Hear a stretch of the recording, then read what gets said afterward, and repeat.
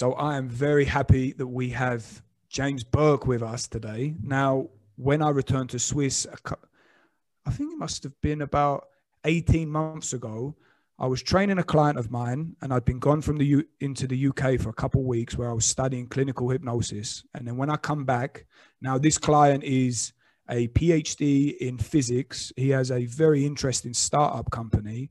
And I felt kind of embarrassed when I said to him that I'd gone to study hypnosis. And then he said, if there's one thing that I need to do, I need to introduce you to my uncle, because you and him would click very, very well.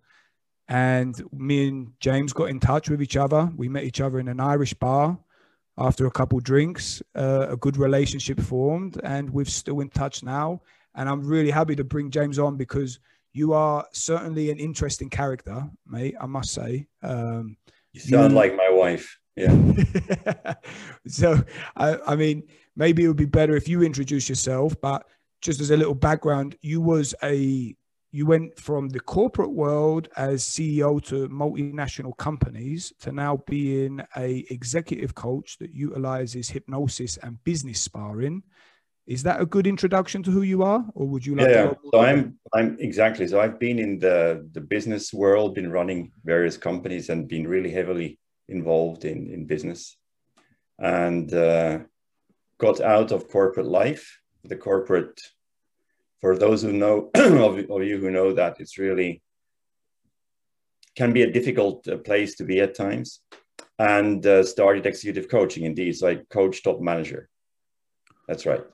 Right. And hypnosis comes in, Alex, but it's not, I don't do hypnosis. I try to understand where people have issues, and then we work on the issues. And at times hypnosis is the right thing to do.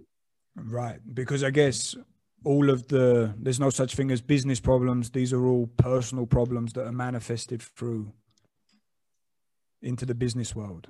Or how do you see it? I think that's, I think that's always right, I guess.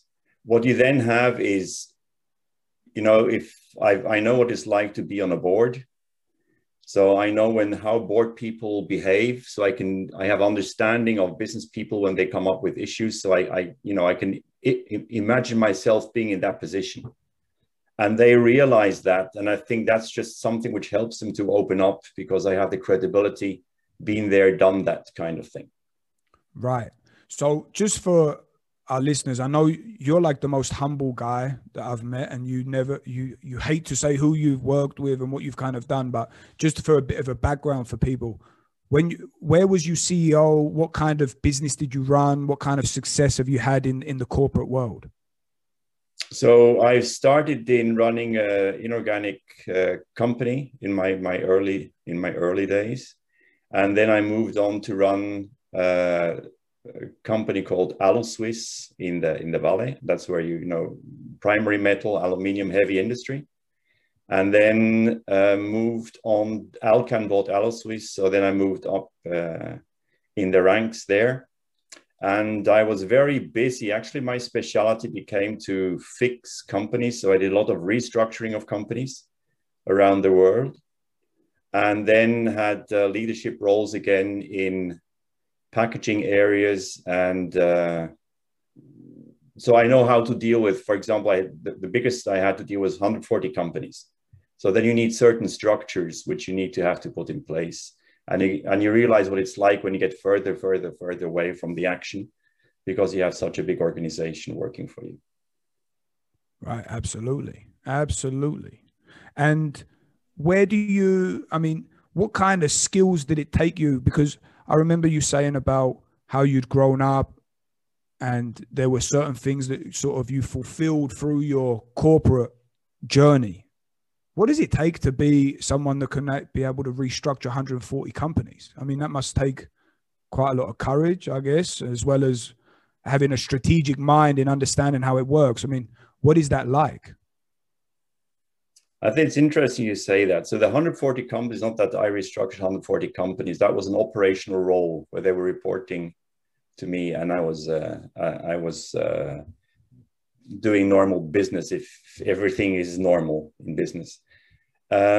And I did do a lot of restructurings in different parts of the world. And I think what it takes is, at least from my perspective, a lot of people think this is a terrible thing to do restructuring. But if you look at it as a gardener, you know, that you have a plant, it's kind of like something living. It's an organism, which you have a company and the people within it.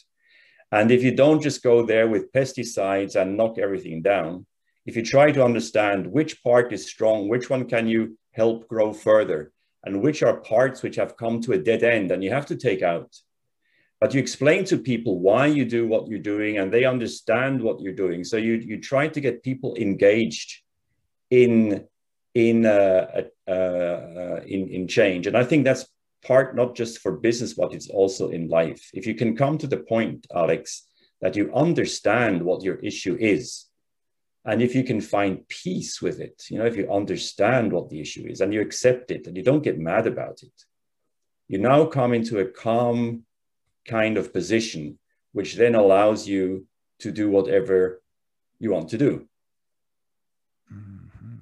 So I have a friend that comes in to do this type of stuff, and a lot of people will look at him like he's the Grim Reaper when he walks into the place, because everyone knows, well, that means the fat's going to be trimmed and you know, people are going to end up either losing their jobs, getting promoted, or you know, something. There's going to be change.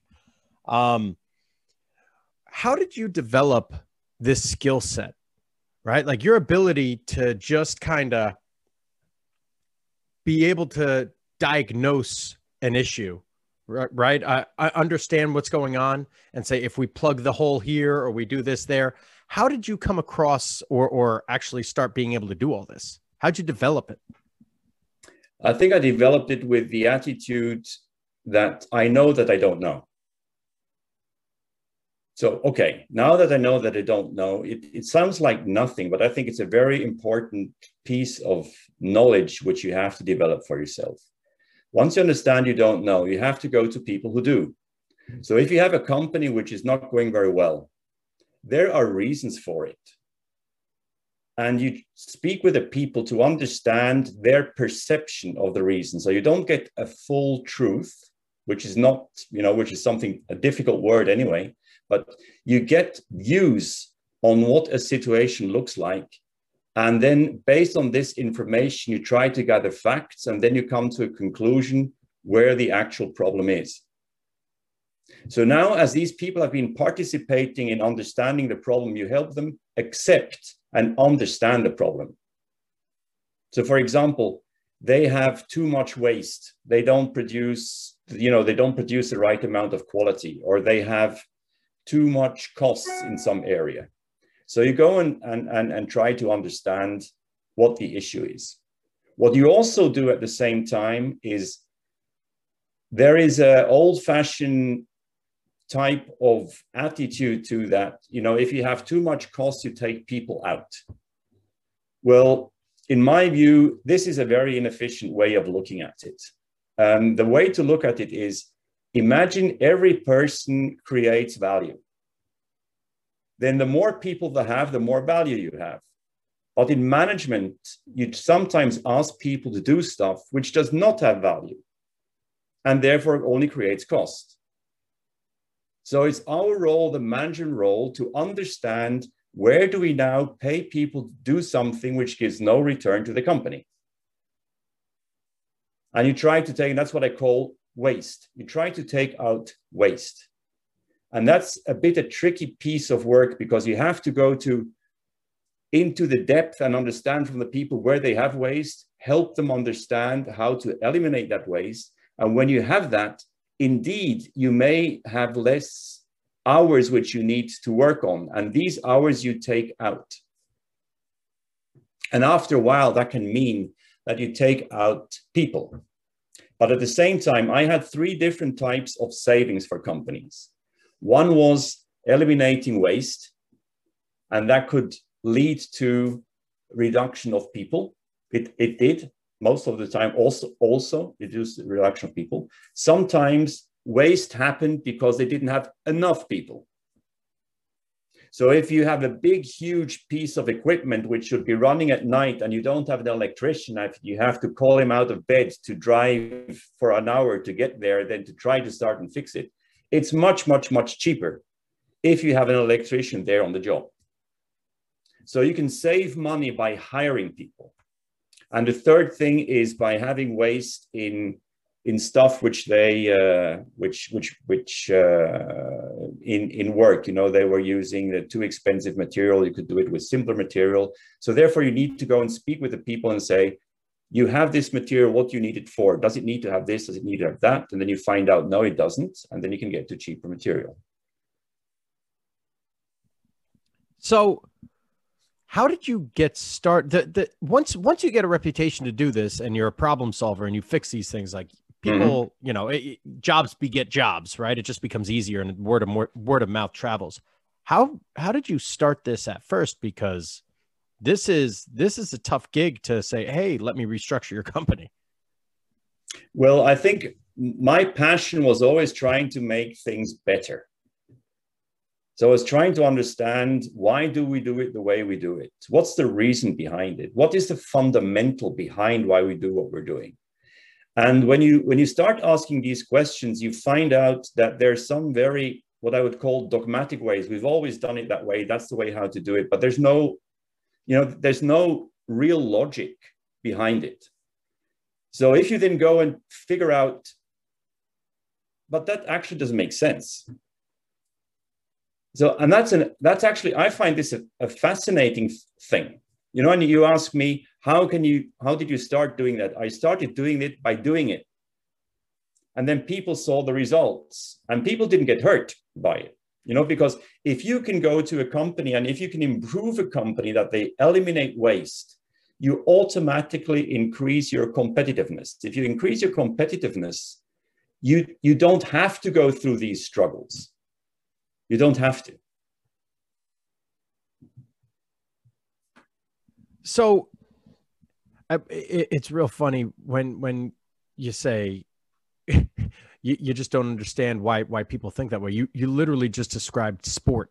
Every kind of dysfunction you could possibly have in any kind of company, sport possesses all of them 10x. And it's, you know, we've done it. This is how we've always done things. Now, who hires you? Does a CEO hire you? Does an owner hire you? Does the board hire you? And how do you combat, you know, if let's say the leaky faucet is the CEO, how do you go about doing all these things? So let me just come to the latest point. If the issue is the CEO, so if the issue is the CEO, I know it sounds a bit simple, but you have to remove the CEO. So it's why is that? If for example, you realize that the CEO, for whatever reason, and that gets more into the psychological part, he can be very scared about many things, which makes him very defensive. So people come to him with proposals, and because he doesn't know what to do, he says no to everything. So he can't lead change. And no matter what you do, if you want to progress an organization, no matter what, you have to be leading change. And you have to help people feel comfortable with going through change, because that's the only constant we have. The change is happening. As a matter of fact, in today's days, it's getting it's getting faster and faster and faster. James, and with the skill of understanding people and trying to build these strategies, is this intuitive based, or is this what you've learned from books, or how have you developed this? So the way you can develop it is, number one, what I do today is coaching. So I don't do the big restructurings anymore myself, but I may coach or inspiring help CEOs who are in this situation to do it in a successful way. And sorry, Alex, I just got sidetracked. What was the question again? No worries at all, mate. So are these the skills that you're implementing within a company? Are they right, intuitively based? Is this something that you've always been good at, like reading people and trying to understand strategic change? Or is this something that you learned in a book, or is it a combination of both? I think there's a combination of both, but I think the starting point is I don't think you can, it may sound a bit strange, but you can't lead people through difficult times if you don't like people. You need to love people. Because if you have a feeling for that, then you know that even if somebody does something stupid, and that's what I tell, you know, when companies complain to me and say, oh, our people are this, our people are that, our people are the other, and I say, what's the percentage of people you have in your company who come in with the intention to do something bad? What would you guess? And then after a while, we come to the point it's probably nobody, or maybe one person if he's a bit pissed off about something, but actually nobody. So when you come to that conclusion, you understand people don't go and do a job and want to do it badly. So if they do it badly, you have to understand why. And that's where the first thing is to have an understanding that people don't do anything under normal circumstances in companies and business I'm talking about badly because they want to do it badly. When they do it, there is a reason. And the reason can be a multitude of personal reasons or external factors, but you need to understand what that is. The second thing is there is something called the Toyota production system. So it's Lean Six Sigma, and which is fantastic, which I could really recommend you to have a look at, because I think even for sport, you could get it. Because when people ask me, what do you think Lean is? It's actually common sense applied in a systematic way. That's it. Not more, not less. And so it sounds very friendly, but it's very tough to do.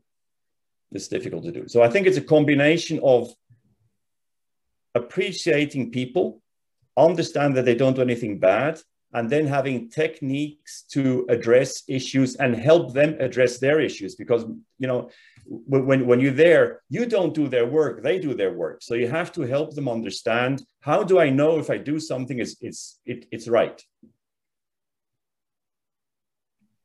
The Lean Six Sigma, I mean, this was one of the things that I'll never forget that you'd mentioned about with this Toyota production line. Could you shed light on that? What is that?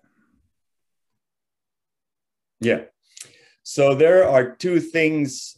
It's the word lean is an MIT expression from a young guy from MIT who studied in the Toyota production system, and they didn't know how to call it, so he came up with the word. So the word is actually meaningless. It doesn't matter what you call it. It really doesn't matter. And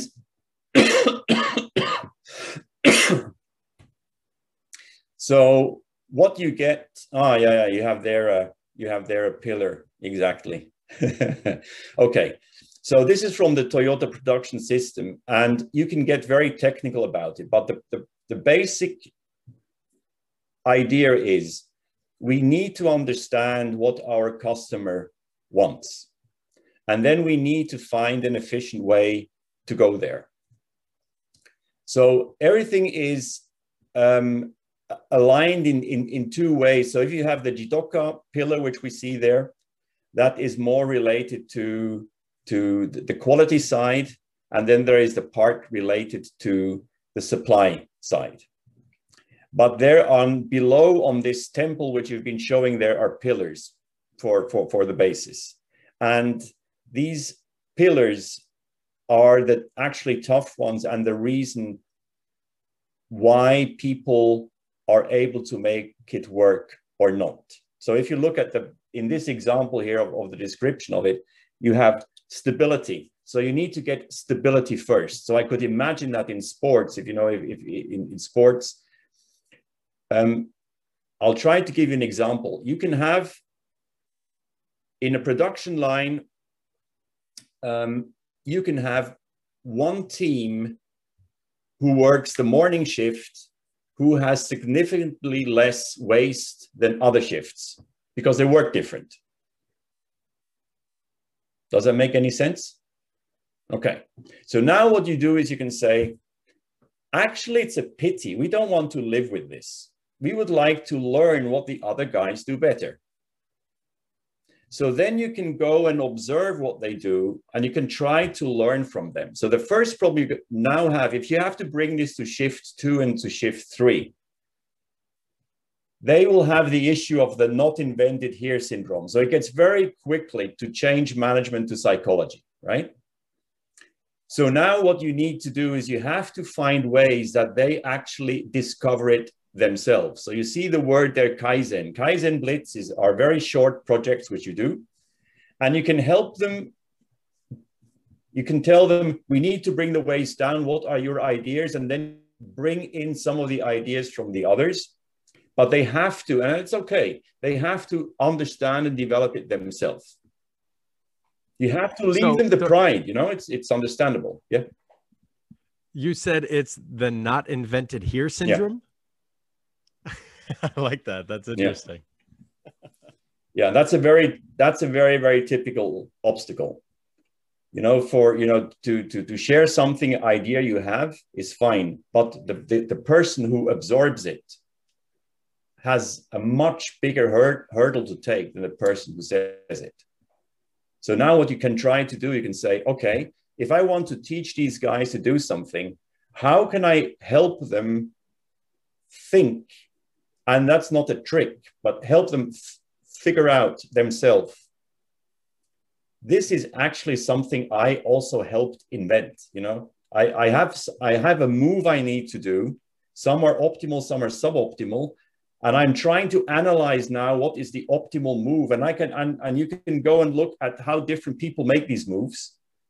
And then you can try and pick out something for yourself. So that's step 1. But the even more tricky step is, now that you know how you need to do it, you need to do it. And that's what we call standardize. And standardizing something which you learned is important, because if you don't do that, you always fall back into the old habits. So you have to standardize it. And if you want it to standardize, and that's where European and American companies have big problems, they do not invest sufficient time to follow up on people constantly. In industry, it's on an hourly basis. You have to follow up. And if me, James, I am building triangles, and I'm not doing it the new way, I should get feedback right away, ideally within the minute, telling me, James, why are you doing the old way? Oh, that's right. And then it will adjust. And as long as this is coming back and back again, I get rewarded to make the change. If you just give me to make the change and I fall back and nobody corrects me, I have no win and no penalty for not doing it the way. So the plan, what we call plan, do, check, act, is so critical and important. And one of the big reasons why a lot of companies are struggling to make improvements in their organizations. So in a situation like that, will you actually assign someone to sit there and constantly monitor and regulate? This is actually the job of the supervisor. And the supervisor, so when people said lean in organizations, they said lean is without people or with fewer people. That's not true. Lean is effective. So you have the amount of people there which is effective. So if you have a supervisor, he will pass by, let's see, we all three are in a line working. So he should pass by on a regular basis, whatever makes sense. So if we are in sales, I don't need somebody to pass by every 5 minutes. But if I'm changing in production from a critical part 1 to critical part 2, I think the observation and the feedback has to happen quickly.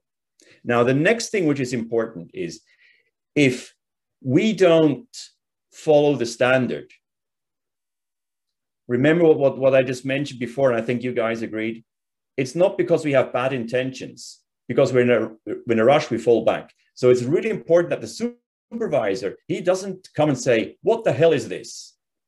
No, he says, you're not following the standard. Anything I need to do to help you to make it work? And then often, you know, it's no, I, James, I know, I just fell back. I forgot. Thanks for reminding me. And then I continue. So the follow-up is not necessarily a critic. It's just checking if we are doing what we intended to do.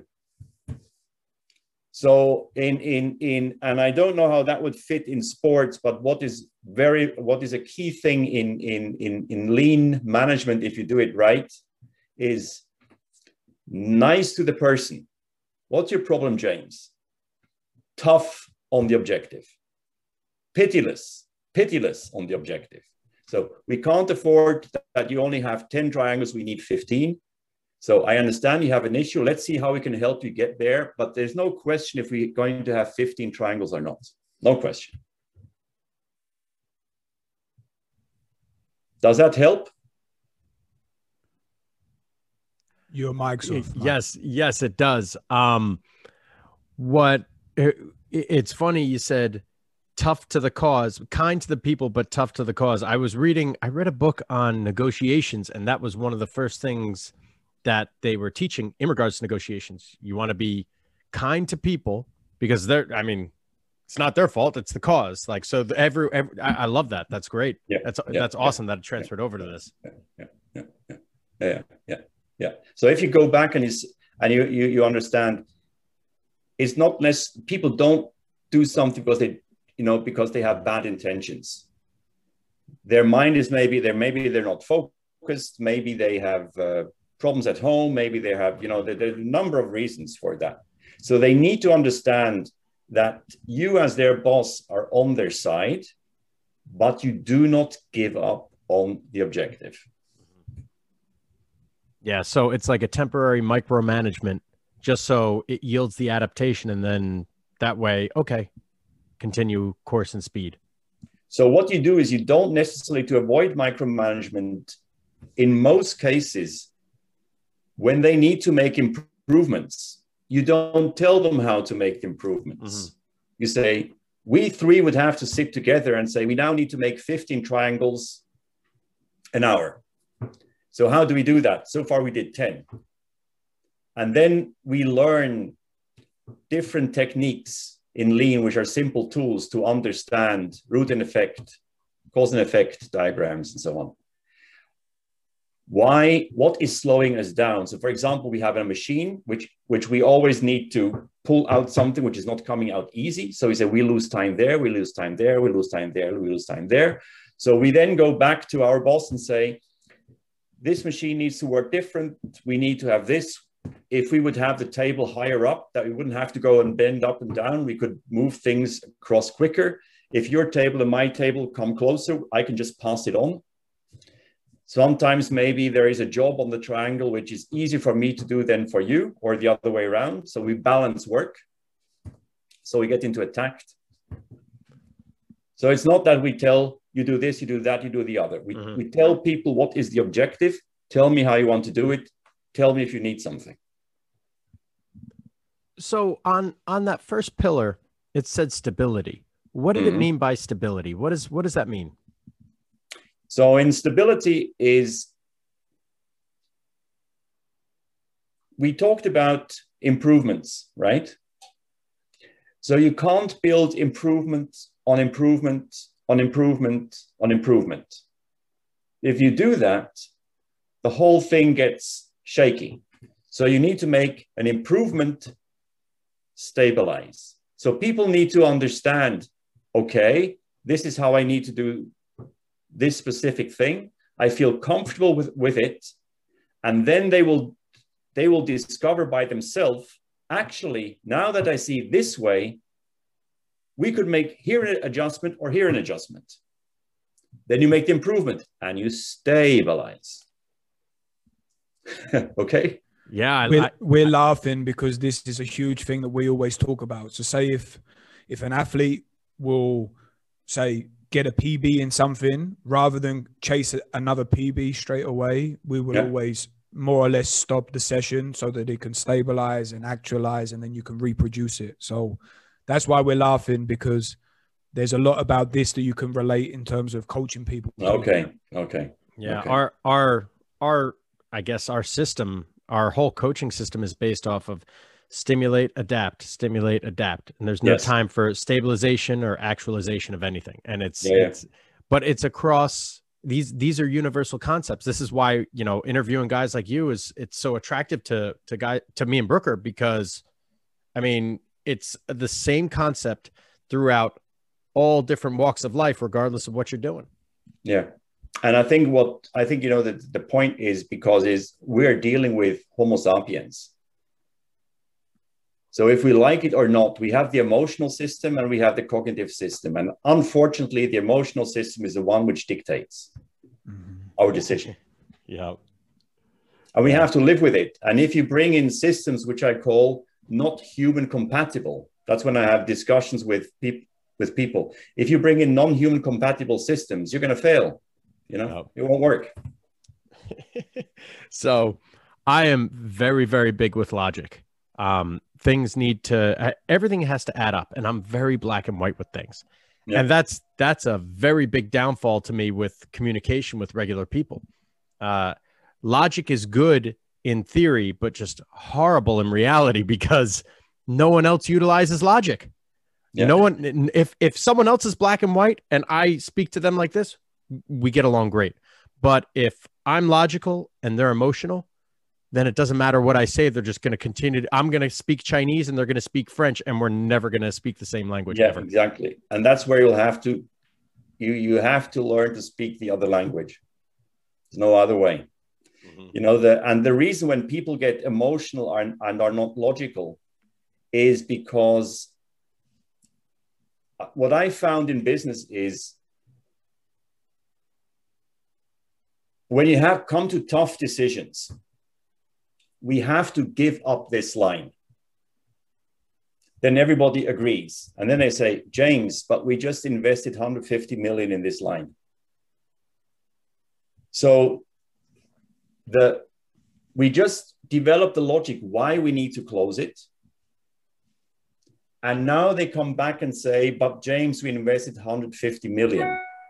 From the conclusion, from the decision point of view, should you close or not close a line, the 150 million are irrelevant. Yeah. So what the point is about, if they then come up with that, they say, at the beginning, I had difficulties with this, but then I knew if he brings this up, it's not logical, as you would say, rightly say. However, it is his logic. Now, what I learned to do is I started asking him, okay, we agree that this has nothing to do with the decision, but it still bothers you. And he says, James, how am I going to explain this? So when you get there, now you can start working how to explain it. And then things fall back into place. So people have difficulties at times, indeed, when we speak logical, to argue logical. So it comes with an emotional statement, but keep in mind, I don't know any Homo sapiens who reacts unlogical from their perspective. Yeah. Well, I mean, that person's perspective was, it was the $150 million investment was my idea. That's yeah, exactly. And now my job's on the line. yeah. But now what you do is with exactly that case, you go and build a story why at that time when the decision was taken, it made absolute sense. So you help them there. It's an absolute logical thing. It was exactly the same logical thing to put it in place. But, you know, things changed. Life came in between. Changes, you know, things happen. James, what's the underlying fear that would stop that person then following through? I mean, say that they're with the decision maker for the $150 million investment. What's the fear that's driving that to stop the change from progressing? What's the underlying cause of that? So let's take the example of this 150 million. It could be, how on earth am I going to explain that to my boss? Because my boss might not listen. or he doesn't know himself how to argue with his boss. So when he then has to go to the board. So what then is important is that you help them come up with a story. By a story, I don't mean not the truth. I mean the truth, but you come up to with an explanation story, why the original investment was done, who was. You come up with that, and then you help them build a story and a visual. And it has to be in such a way that his boss's boss can use it himself when he goes upstairs. So you have to help people who are the decision makers. You have to make it easy for the decision makers to understand why what you're suggesting is a good idea. And that's maybe a different type of view. So you're not saying, this is what happened, boss, and you give it to him now. You think, how is he going to react to that? What is going to be his problem? How is he going to bring this upstairs? And based on that, you build a story. So you help him, and that will help you at the end of the day. So now you solve all these problems. You're solving logical problems. You're solving emotional problems. You're solving, or you're helping people figure these things out. Yep. How does hypnosis come into play? Yeah. So imagine, we had this conversation. You can see my logic, and so when some of my people who knew me from back then, when they read that I was doing hypnosis, they said, "What? James, hypnosis?" They couldn't believe it. So the reason for hypnosis is there's a lot of stuff which when we're speaking now, we're speaking on the cognitive level. And if you have an issue or a person has an issue and you work with them through the issue, you can tell them, for example, they treat other people badly. And they find out after a while that they understand why, because they feel insecure. So you help them to get over the insecurity and so on, which then doesn't make them afraid anymore. So they can be more, so they now know how to deal with this. So they go and they start working on it because they intellectually understand why this is their pattern. And then they realize, I can't do it. And why can't they do it? Because their system is still scared, which is the unconscious, subconscious, but let's leave it at the unconscious for a moment. So now you have to go and address the unconscious. And there are a couple of ways of doing that. If you do this in speech therapy, you have to go what we say into slow motion. And that means, so you now imagine you're facing somebody where you're always getting very aggressive. So imagine you're going towards the door where the other guy is behind. Can you see yourself? What do you feel now? So now you're putting your hand towards the handle, and you're getting on the handle, and so you have to go into slow motion. And this takes such a long time until you can get to the point. And that drove me nuts. Because my point is, I would like to help people in a short time, not in a long time. And I realized with hypnosis, I was able to go there, what would take, 5, 6, 7, 8 sessions. I could go there faster, more effective in one session. So that's the point. So if you ask me why hypnosis, it's faster and more effective. That's the answer. So who would you utilize hypnosis with? The people you were working with within the company? Yeah. So it would be, believe it or not, but there are CEOs, CFOs, name it, I do hypnosis with. How did you get? Sorry, James, go ahead. No. There was the delay. Go ahead. if you can remember your train of thought. So there was you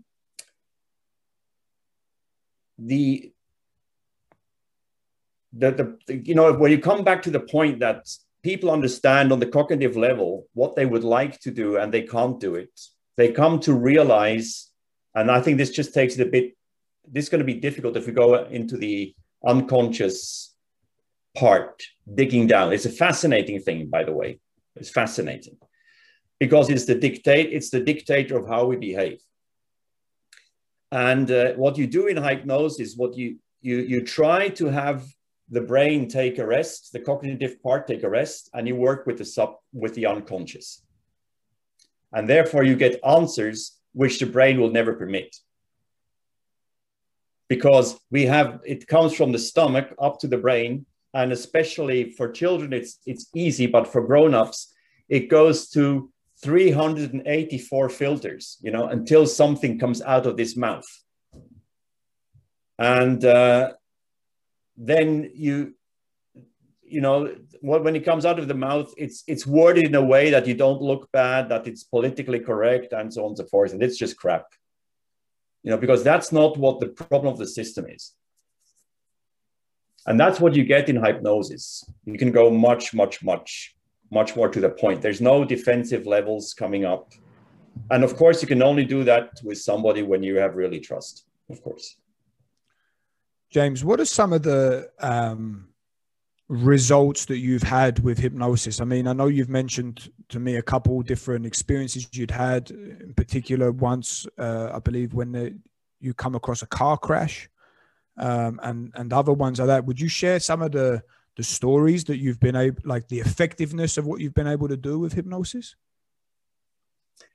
Yeah, so I think there are the easier parts and the more difficult parts. So there is the easier part. For example, this is not my normal field of work, but sometimes I have clients, and the clients then says, okay, James, I spoke to my wife about it, and she wants to see you. So then things come up, for example, and I think it's just a good example to which makes it, it's a simple example that makes it more clear, of phobias, different types of phobias. And this woman had phobia of spiders. Now, when people have phobias, or when they're really scared, I think it's a really good example, because you can demonstrate to people that they understand, you know, that the spider, and I'm not talking about spiders, I'm talking about spiders, right? Small ones. You can, if you tell a person, okay, if this spider opened its mouth, how big do you think the teeth are there? You know, of course, you know, there's no actual physical threat from a spider. These people, if they have a real big phobia against spiders, they feel seeing a spider as life-threatening. So they can have panic attacks on that. So now what you do is, there is no logical level where, so first what you do is, on the cognitive level, you come to an agreement with the client why the spider is actually not dangerous to you. And then the next thing is to comfort the system. And in hypnosis, you can go there and you can comfort the system, which means that when a person after such a session can have a spider walking over her hand and just absorb it, just looking at it, no more panics.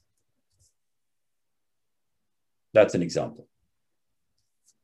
And then there are other examples on behaviors. And that's when people have what we call somatic markers, where they come into a certain situation where they behave badly. And when they have that, they have a feeling that their throat is getting tight and so on and so forth. And you use that to go back to when this originally happened. And a lot of these things happen in childhood, in the childhood phase. So for example, there was a woman who didn't trust anybody in business. And in business, when you're in a leading position and you don't trust people, this is an issue. And it came out that she said, I couldn't even trust my mother. And we had in the hypnosis, when we went back in time, she was in a department store. That was then the situation that came up under hypnosis. She was in a department store. And in this department store, she was there with her mother, and a big guy was coming towards her. And she asked her mother, help me, lift me up. And her mother didn't lift her up. And so she ran down the stairs. And to her, the conclusion was, you can't trust your mother. So if you can't trust your mother, who can you trust? Nobody. So what you can do in hypnosis now, you can freeze the scene and say, let's just stay there. Let's put a bit more light there. What is your mother doing? What's the situation? And she found out that her mother's arms were packed with bags. And she was speaking to her and she said, so what is she saying? And she's saying, hold on, I just have to put the bags down. But at that time, little girl was so scared that she didn't recognize that, and she was just running away, leaving her this conclusion and this, what we call trauma. And then after that, when we were able to resolve this, so the trust didn't come back like that, but after 6 months, 7 months, she was able to trust certain people. Then she got good experience with that. And then she came into a situation where she was able to trust people. Yeah, we all have these, it's actually a learning. It's our system learns something and tries to protect ourselves. And we just have to unlearn that learning. Mm-hmm. So, go on, Mike. Go. Do you think that it's important to understand where it comes from? See, this is where I actually, it doesn't even bother me to identify from where it originates. That's all that matters is that is there, right? So if I have anxiety because I witnessed something, it doesn't matter what I witnessed. All that matters is that I'm yielding the adaptation. My response to this specific stimuli is anxiety. I don't even think the origin is even important. Is it? Yes, no. So let's go to the yes first. Yes, it's important because when this, whatever it is, it is of no importance what happened. None. But what is important, it was perceived as life-threatening. That's what's important. And it happened at a certain stage. So if you wish, we have these little gnomes in ourselves who write these programs to protect ourselves, okay? So they wrote a program. If it happens to me, and the example I give is, a guy kicks the ball and it knocks down the flowers of the neighbor. So the neighbor comes out with a big red face, unhappy and pissed. And the boy gets so scared. So the point is not if this was a ball, if he kicked in the window, that doesn't matter. But what matters is that at that very specific point in time, this program got registered. So the system is trying to protect him. So every time he goes into a situation where the system thinks this could be dangerous, it starts stopping it. So it teaches the boy, avoid the situation, and if you can't avoid it, get aggressive. So that's the fight and flight thing. And when you work with hypnosis, you want to go there and help the boy understand that this situation wasn't as bad as it was perceived. So you try to unlearn the system. That's what you're trying to do. You unlearn the system, and therefore you eliminate the program. But now you have to go, that's in the so-called regression. So now you have to go back to the next time when it happened in life, the next time, the next time, the next time. So that's why something like this can take 4 hours. And then you eliminate all the reasons for this program. The program is gone. Does that answer your question? Yeah. Yes. It's, I constantly think, because I have young clients, I have older clients that all deal with, anxiety, depression, and all these things. And a lot of it is, well, it's not so much you're stuck with this forever. That's one thing that they say about anxiety. It's like, well, you have anxiety forever. No, and not true. Well, you don't have to live with it. Yeah. Yeah. Like you can get rid of anxiety and you can mitigate the symptoms significantly. So one of the things that they tend to go towards with this is the origin. And I just don't, even going back, like, hey, when you were here, you experienced this. And when you're here, you experienced this. And it almost doesn't even matter to me even then, because even working backwards, all that matters is what's happening now, how I'm feeling now, and how I want to feel forward. And these are the responses that we deal with. The learned program, the bad reps performed prior, it's irrelevant, because what happened. Like when we have guys that are injured, we know how they got injured, right? But it doesn't matter how they got injured. A lot of the times, let's say for like a torn ACL, the non-contact, right? It doesn't matter how they got injured with the non-contact. All that matters is what's happening right now that the person, we're rehabbing everything.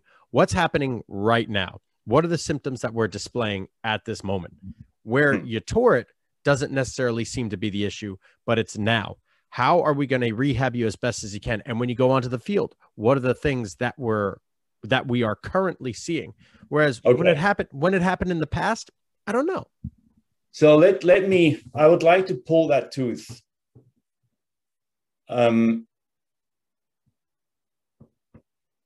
is something which you may have heard of post-traumatic stress disorder. Okay.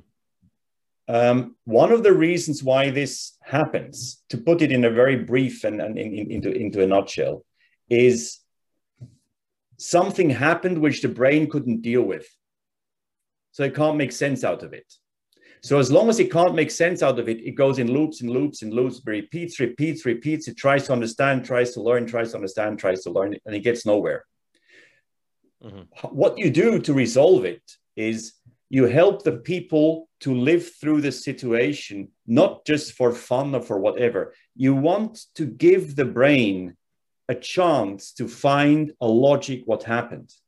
When it gets the logic, it can let go of it. It can start digesting it. So to give you, I forgot that I said, does it matter what happened in the past or not? And I said, yes, no. Then I went to the no side first, why it's important. But let's take somebody of fear of heights. Example. So fear of heights, one of the indications is what you can do if you don't want to go and eliminate the root cause of it. You can go and expose yourself to heights. But what you're doing, actually, if we look at it technically, what you're doing, you're helping the system to unlearn. Again, you're helping the system to unlearn.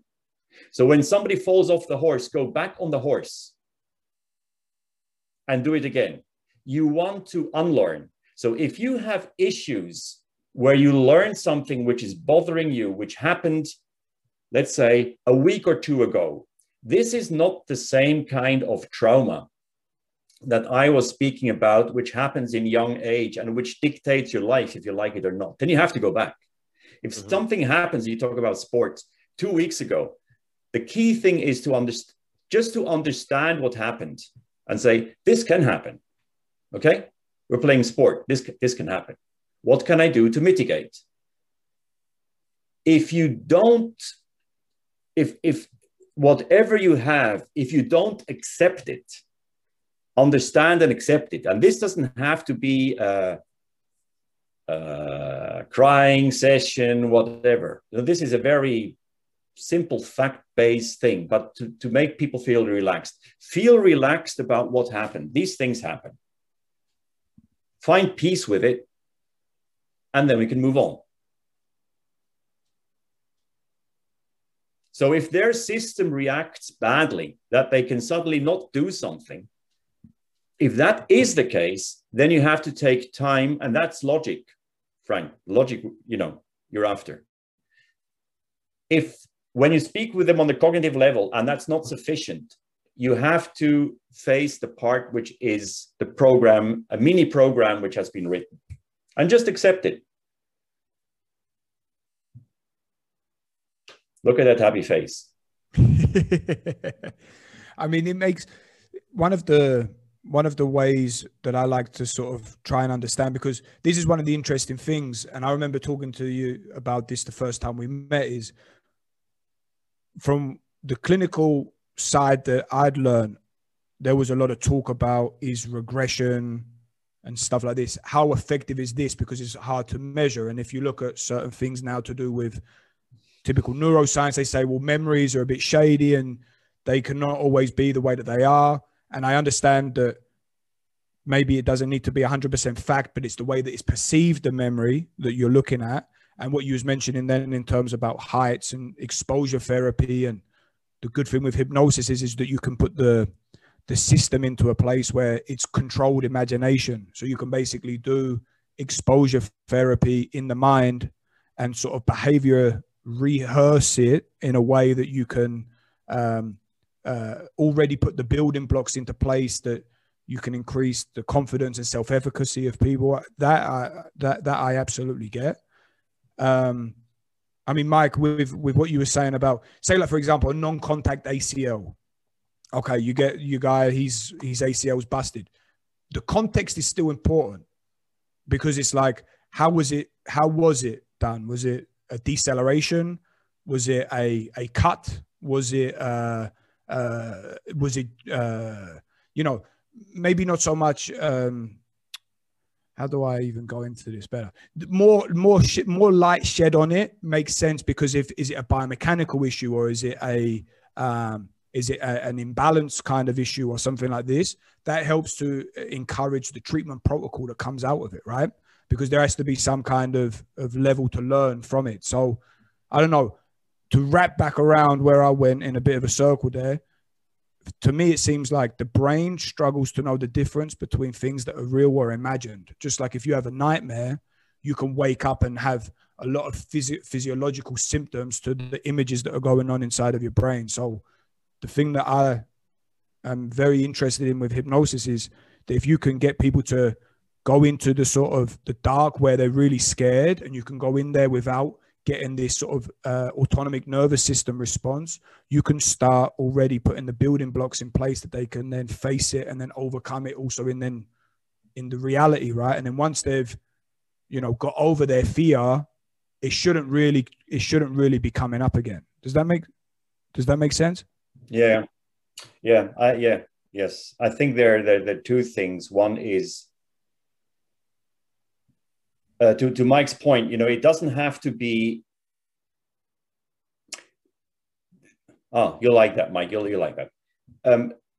When I speak with people where they have ideas where this issue was coming from, that created this program, and when we then go in hypnosis, we often don't even pass these places where they said that's where the issue was. Okay, we don't even get there. So I don't think it's important, and I don't think it's helpful to go and figure out and try to understand with a awake mind, where does this come from? Because we can't trust the brain. Full stop. You know, the brain is always giving us stories about what happened, and it's inventing permanently. So when you look at forensic psychology, you can see that when you interview people who have witnessed something, they will give you stories. And it's not that they have bad intentions by doing that, but their brain, they just saw something happening here, something happening there, and their brain has to build a logic between the two. That's what the brain is here for. And they will tell you the logic. They will not see what they've seen. They will tell you what their brain has set up. When you speak with people about experiences which they had in the past, and their narrative very often has been massively corrected than what has actually happened, because the brain tries to bring it into a better way than it actually happened. Yeah. So don't trust the brain. Exactly. So our memories are false anyway. So why even go back? That's what I don't understand. I remember watching this interview when they were talking about, it might've been on Netflix, where they're talking about how memory works. And they interviewed this one woman and asked her, where were you on 9/11? And she told her, she goes, oh, I'll never forget it. It was this, this, and this. And then they said, no, actually, your mom wasn't even working in 9/11 during this time.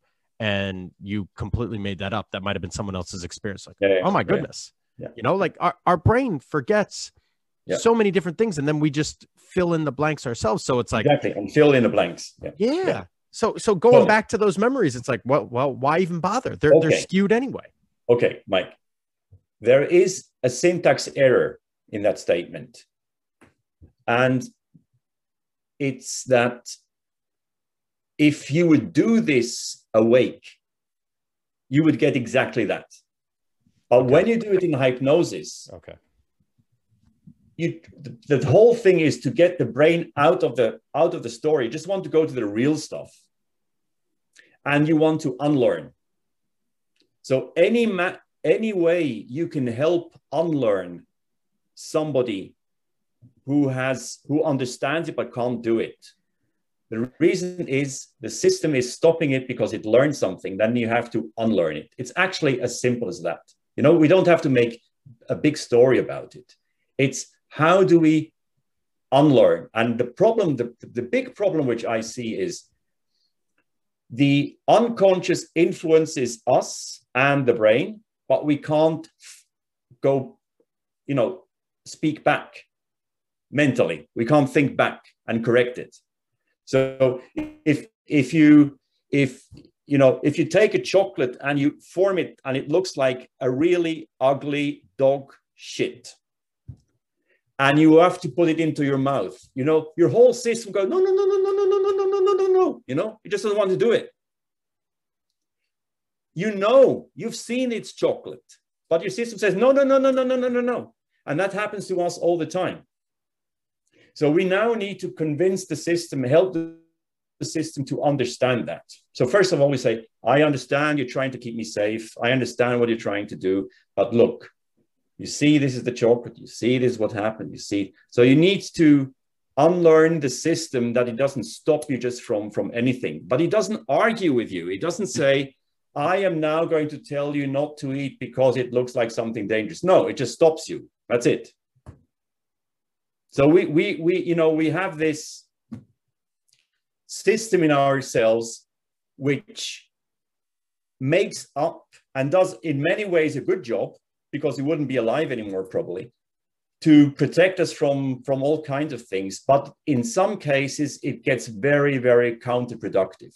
And in cases where it gets counterproductive, that's where you have to unlearn. So for example, I could imagine in sports, when you have an injury, the system says, not good, shouldn't happen again. So it's going to stop you to get into that environment again. So then you have to figure out, how can we help the system understand that it's still okay? Because I learned how to deal with this, I learned how to deal with that, so I can reduce the impact dramatically, for example. Yeah. And as an example of that, like pain is PTSD, right? So any kind of limping, all those things associated with injuries, that's just PTSD. That's our brain telling us, well, we don't want to be in these positions. It's just going to prevent it. We replicate positions that we want them to be in order to increase the body's awareness for that position, to let them know that it's okay to be there. Mm-hmm. It's the same exact thing that you're discussing with the mind. We're going to get you there, mentally, emotionally, and say, hey, look, listen, you were here before, it hurt, but look where we are now. It's safe, right? Mm-hmm. That makes sense. Mm-hmm. That makes absolute sense. So if you have it, so I just tell you this from my, you know, I'm not a sportsman, but I do some fitness stuff. So when I have torn something and I can't squat, for example, because it hurts, then I can see that you take this position where you protect yourself, and then it takes a lot of energy to slowly get back to do it until the system realizes, okay, we're okay again. So that, I think, to your point, is a typical example of unlearning. And it's a typical example of learning. So what we should just be aware of, that some of these things have occurred very recently and they can be unlearned very quickly. Some of these things that have a lot to do with how we behave in general is older stuff. And then we just have to go back to where the older stuff happened to unlearn. But it's the same thing. It's exactly the same thing. The same thing. It's not complicated. It's not complicated. And I think if you guys can help people understand that when you have anxieties, when you have difficulties, when you're if you have, you know, bad aspects of behaving badly and so on, if you could understand, you don't need to live with this. You don't need to. You can fix it. Because it really hurts me to see that, you know, when people have headache, they go and get a pill, but they walk around emotionally with broken legs and it hurts every step they do and they do nothing about it. It's sad, actually. Absolutely. Absolutely. James, if you've still got a bit of time, I would love to shift course a little bit, mate, because hypnosis, as you said, is only a little part of what you do, but your speciality is more to do with business side. Now, me and Mike are both in the private sector. You know quite a lot about me and my desires and my current setups and stuff like that. What do you see as being sort of the future of business? And say, like, for example, for, you know, younger guys like us that are self-employed, our business is basically ourselves. Okay. And we have a lot of coaches that listen to this podcast. So with the whole COVID era that we've just gone through, a lot of guys have not been working and probably want to have a bit more time to build up their own businesses or being self-employed or in this kind of way and not working in a professional setting. What sort of advice would you have for guys like that in terms about building up? I don't know. I don't really like the word personal brand, but in this kind of area, do you have some advice on that from your experience in business on what people can do to sort of get themselves going in this way? So what I have been doing is, and what I still do is, apart from being executive coach, I also coach startups, and I do this pro bono, so without charging. And the reason I do that is because I think it's just something which I can pay back to society. I've been lucky in many ways. And so if I can do that, you know, I think that's a good thing to do. And apart from that, I learn all the time. And it's fun. So I get what I say in my job, I get satisfaction dollars. I don't get cash. But if you can help a guy not running into a wall, that's a satisfaction, that there's a value to it, you know. For business, if you're on your own in a business, I think the fundamental things probably are most of the time around, am I creating a value? And if I am creating a value for somebody, what is it worth? Because in the personal training part, I find that it would actually be so important. It's a bit like coaching. You know, I got so much benefit out of of coaching on how to do things. So I'm not a natural when it comes to physical movement. So I'm really happy when people can teach and tell me what to do and to avoid problems. So the question is, how can I position myself in a way that I can create value and that other people can see that value? So if you can, that's maybe a bit abstract, but if somebody really sees what they get from it, if you can help them see what they get from it, if you can make a link, for example, this is where you are, this is where you are now, and look, imagine with these capabilities which you have now, this will allow you to take the next step. Then the steps which can help people to make, you can also translate that into value. So if there's sports people, I guess, you know, there's always almost a capital. You can be now worth X instead of what you were worth before, so that they can see the value for them. It's not about doing something good or not good. Has to be seen by the person who receives it. And if you can manage that they see it, you win. And if you can't manage that they see it, you won't.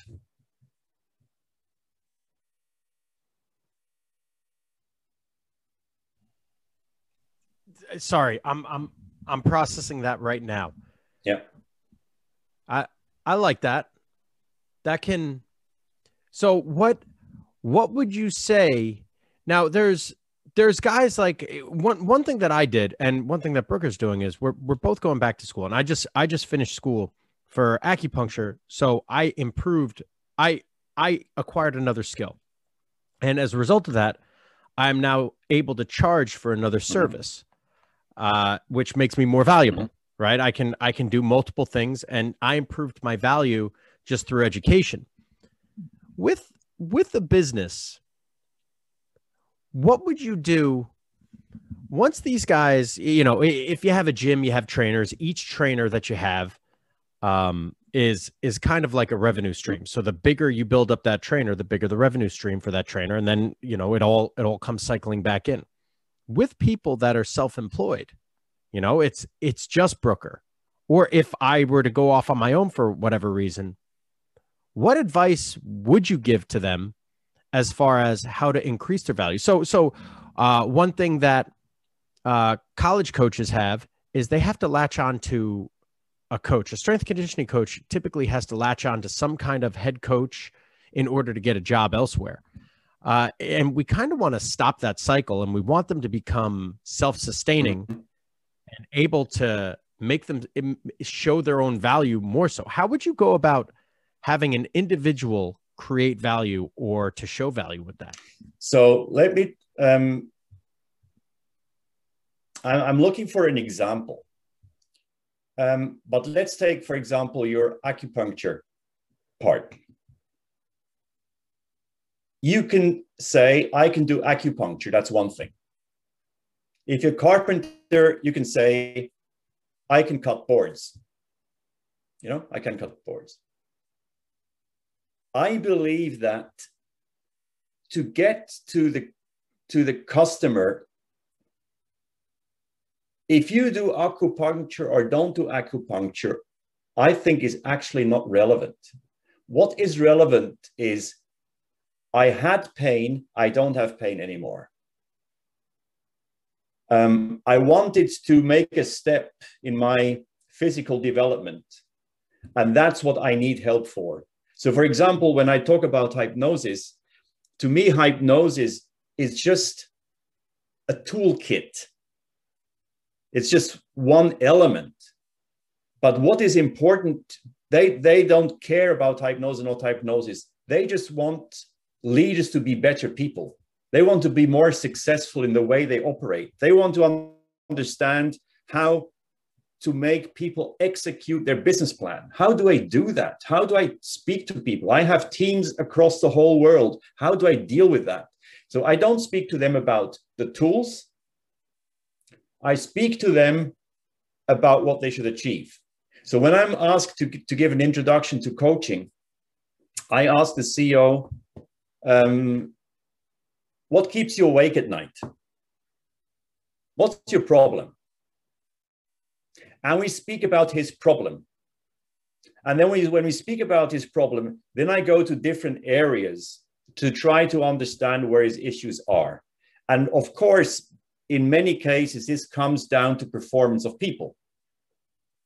But I've now not said, I can coach, I can do this, that, and the other. No, I'm speaking about, I'm trying to help you create value or resolve a problem you have. And I think that's, to me, the key point where to access. That's my view. Okay, I'm not saying that's the truth, but that's my view.